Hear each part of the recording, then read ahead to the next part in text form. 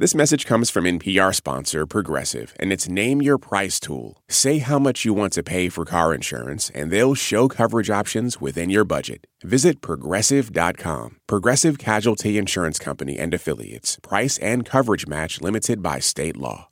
How can we know the true human cost of the war? It's now 6 months old, about. Matilda Bogner heads the United Nations Human Rights Monitoring Mission in Ukraine. She joins us from Kiev. Welcome to the program. Thank you. I should note that United Nations figures show 5,000 civilian deaths in the war, about 7,000 wounded. That's a terrible toll, and yet I'm surprised the numbers would be that low. How accurate are they, do you think? Well, yeah, we have recorded more than 5,500 killed, and as you said, over it's 7,800 injured. These are the figures that we have individually documented, so we look into each case, we verify it, and clearly there are more people who are injured and who are killed than the cases that we can verify. So the toll is higher than that, but it has been an extreme escalation since February this year, with thousands killed So the numbers are lower than the actual figures, but they show a huge level of suffering in the country. I'm also recalling that in the early phase of the war, something like 10 million Ukrainians were on the move out of their homes. Now, many of them have returned, of course, but is it your understanding there are still millions of refugees, both internal and external? Yes, the latest figures that we're aware of, it's around 6 million have left the country as refugees. And more than 6 million within the country who are IDPs, who have had to leave their homes and find other places to live. Unfortunately, more people are still leaving. There are still new refugee and IDP flows as the hostilities in the east continue to affect civilians' lives. So we're well over a quarter of a large nation on the move out of their homes. And those numbers continue to go up, even if some people have been able to return to places like Kiev.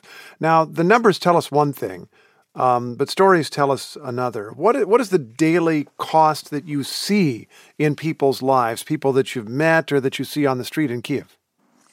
You know, we meet people every day, and we meet people who are in fairly vulnerable situations who would have been even before this escalation of the conflict in Ukraine. We meet elderly people who've been forced to leave their houses and then try to seek accommodation elsewhere. Then they can't afford to pay for that. They have to return to their houses, which are still in dangerous areas.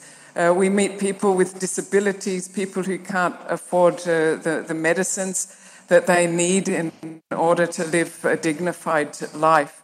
We also meet families who've had family members killed and who have witnessed really horrific violence. Imagine being an older woman and having to see your son shot in front of you. We meet with people like this on a daily basis that really describes the type of horrors that people are having to live through. How much access, if any, are the Russians giving your monitoring mission in the areas that they control? We have not had access to areas that are newly under Russian occupation. We have some access in the east of the country, in Donetsk and Lugansk, which are controlled by Russian-affiliated armed groups. But we have had no confidential access to detainees in areas that are controlled by the Russian Federation. We've also not had access to displaced persons who have moved into the Russian Federation or who are in areas that are occupied by the Russian Federation. In a sentence or two, are you having anything that could be described as good faith negotiations leading to your access to those people? We have an ongoing dialogue, and we are in discussions regarding access, but so far that's not been successful, but we will continue to try. Matilda Bogner heads the United Nations Human Rights Monitoring Mission in Ukraine. Thanks so much. Thank you.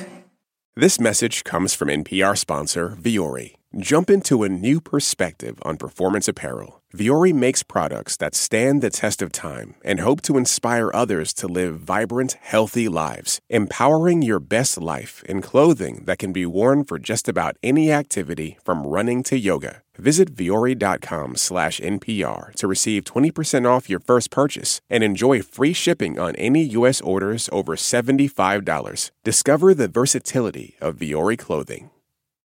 Support for NPR and the following message come from IXL Online. Is your child asking questions on their homework you don't feel equipped to answer? IXL Learning uses advanced algorithms to give the right help to each kid, no matter the age or personality. One subscription gets you everything. One site for all the kids in your home, pre-K to 12th grade. Make an impact on your child's learning. Get IXL now. And NPR listeners can get an exclusive 20% off IXL membership when they sign up today at IXL.com/NPR. This is my voice. It can tell you a lot about me, and I'm not changing it for anyone. In NPR's Black Stories, Black Truths, you'll find a collection of NPR episodes centered on Black experiences. Search NPR Black Stories, Black Truths wherever you get your podcasts.